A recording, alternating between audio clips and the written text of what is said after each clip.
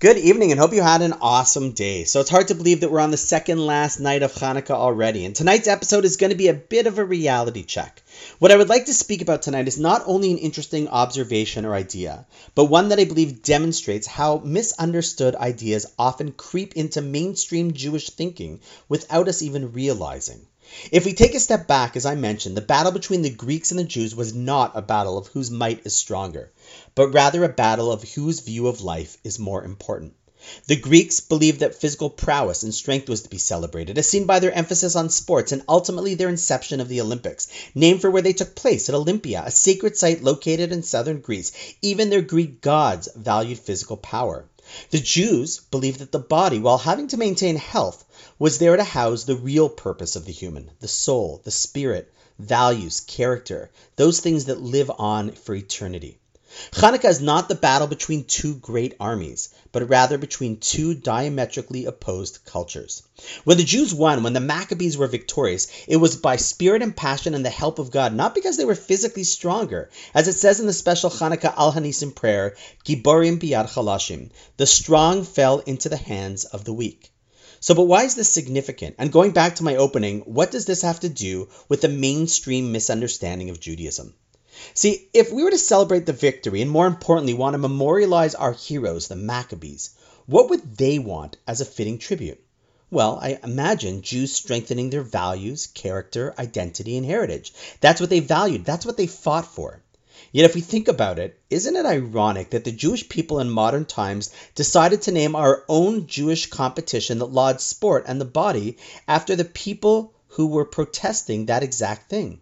Somewhere someone thought, hey, let's call our Jewish Olympics the Maccabee Games, despite the fact that the Maccabees specifically fought against the worship of the physical and sport. Pause for a second. Do you hear the irony?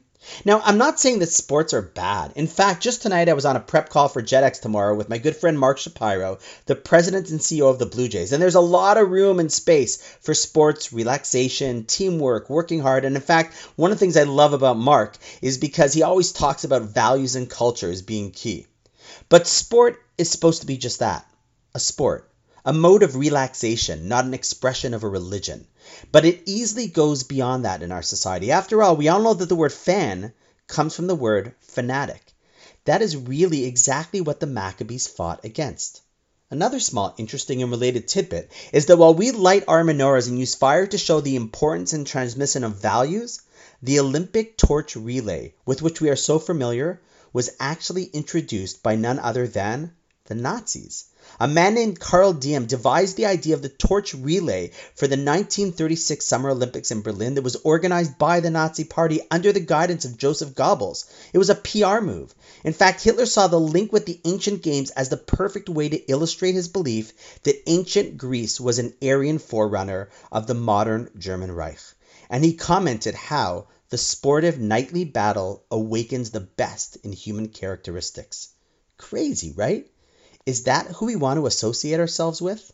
Now again, I'm not saying that sports are inherently bad, but what I am saying is 2 points. Firstly, if we really wanted to honor what the Maccabees stood for, I think our 7.5-year learning marathon is a tribute to their legacy, not really the Maccabee Games.